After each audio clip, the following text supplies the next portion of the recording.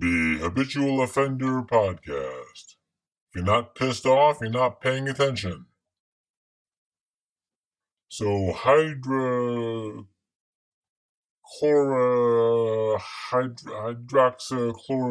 HCQ, something like that. HCQ has been discredited by a Surgisphere report. And this isn't news. It's kind of news.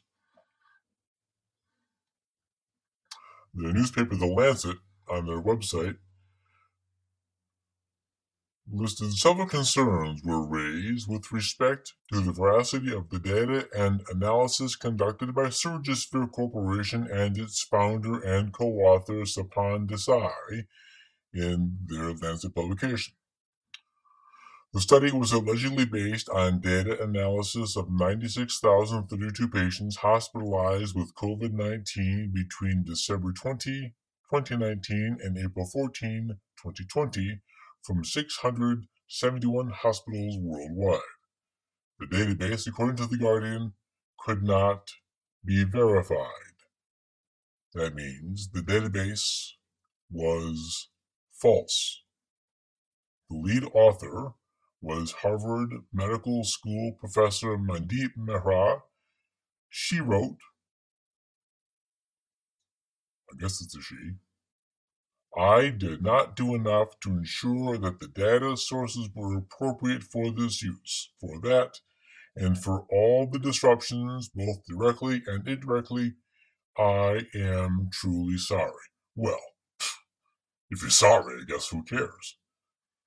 What the Surgisphere study intended to provide was a justification to block the use of HCQ as recommended by Dr. Anthony Fauci, the guy who was never seen a patient, an advisor to former President Trump.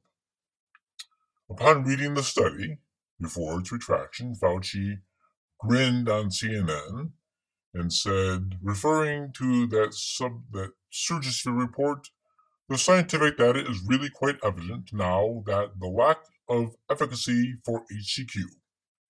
What he said was, it doesn't work. Now, CNN, of course, probably didn't push back, because why would they? Seriously ill COVID-19 patients who were treated with hydroxychloroquine or chloroquine were more likely to die or develop dangerous, regular heart rhythms, according to a large observational study by Surgisphere published in May of 2020.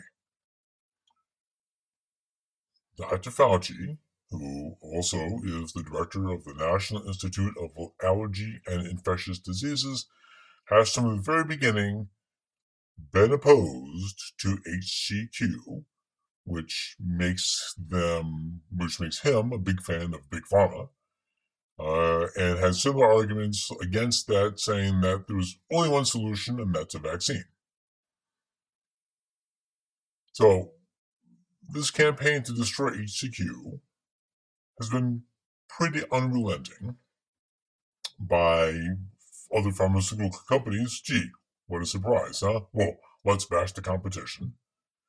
And by people who want to destroy the U.S., Klaus Schwab, George Soros. It's shocking. So we could spend hundreds of, tens of billions of dollars anyway, and risk hundreds, thousands of lives, and not give HCQ, wait for a vaccine that maybe isn't really even a vaccine, and then see what happens. So the high risk of death from heart problems was the reason to not support HCQ. In fact, some countries, Belgium, France, Italy, were using and testing HCQ when they stopped because of that Surgisphere ersatz report. So it's better to let people die of a known respiratory problem, which has no cure, or maybe save them with something that does work.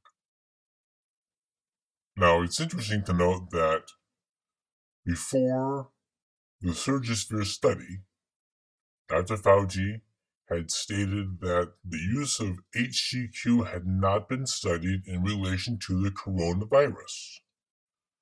What Fauci failed to mention was that chloroquine had been studied, then tested 15 years ago by the CDC as a drug to be used against coronavirus infections.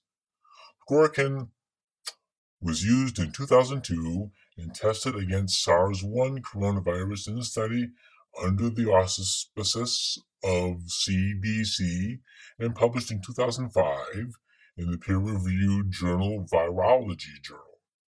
The main conclusion of the article was that chloroquine is a potent inhibitor of SARS coronavirus infections and spread.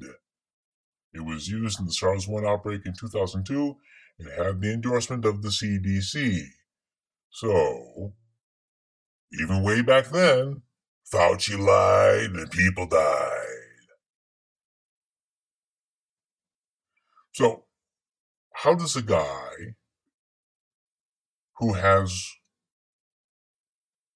no patients, has no medical practice, as far as I know, has never seen a patient, who is completely unaccountable and untouchable, get to be put in a position where he decides what meds are and are not to be used, and in the process of not using HCQ, even in research methods to find out does it work, helps the big pharma corporation entity behemoth mint 9-10 new billionaires. And oh, by the way, there's this new variant, so we need a new vaccine, so we'll make some more billionaires. And at some point, even the most obstinate, pig-headed, illogical has to say something about this doesn't smell right. You know that old smell test? Well, this stinks to high heaven. And by the way, Joe Rogan took ivermectin and he's strong as a horse. This is episode 2 of the Habitual Offender podcast. If you're not pissed off, you're not paying attention. Next episode comes out as soon as I release it.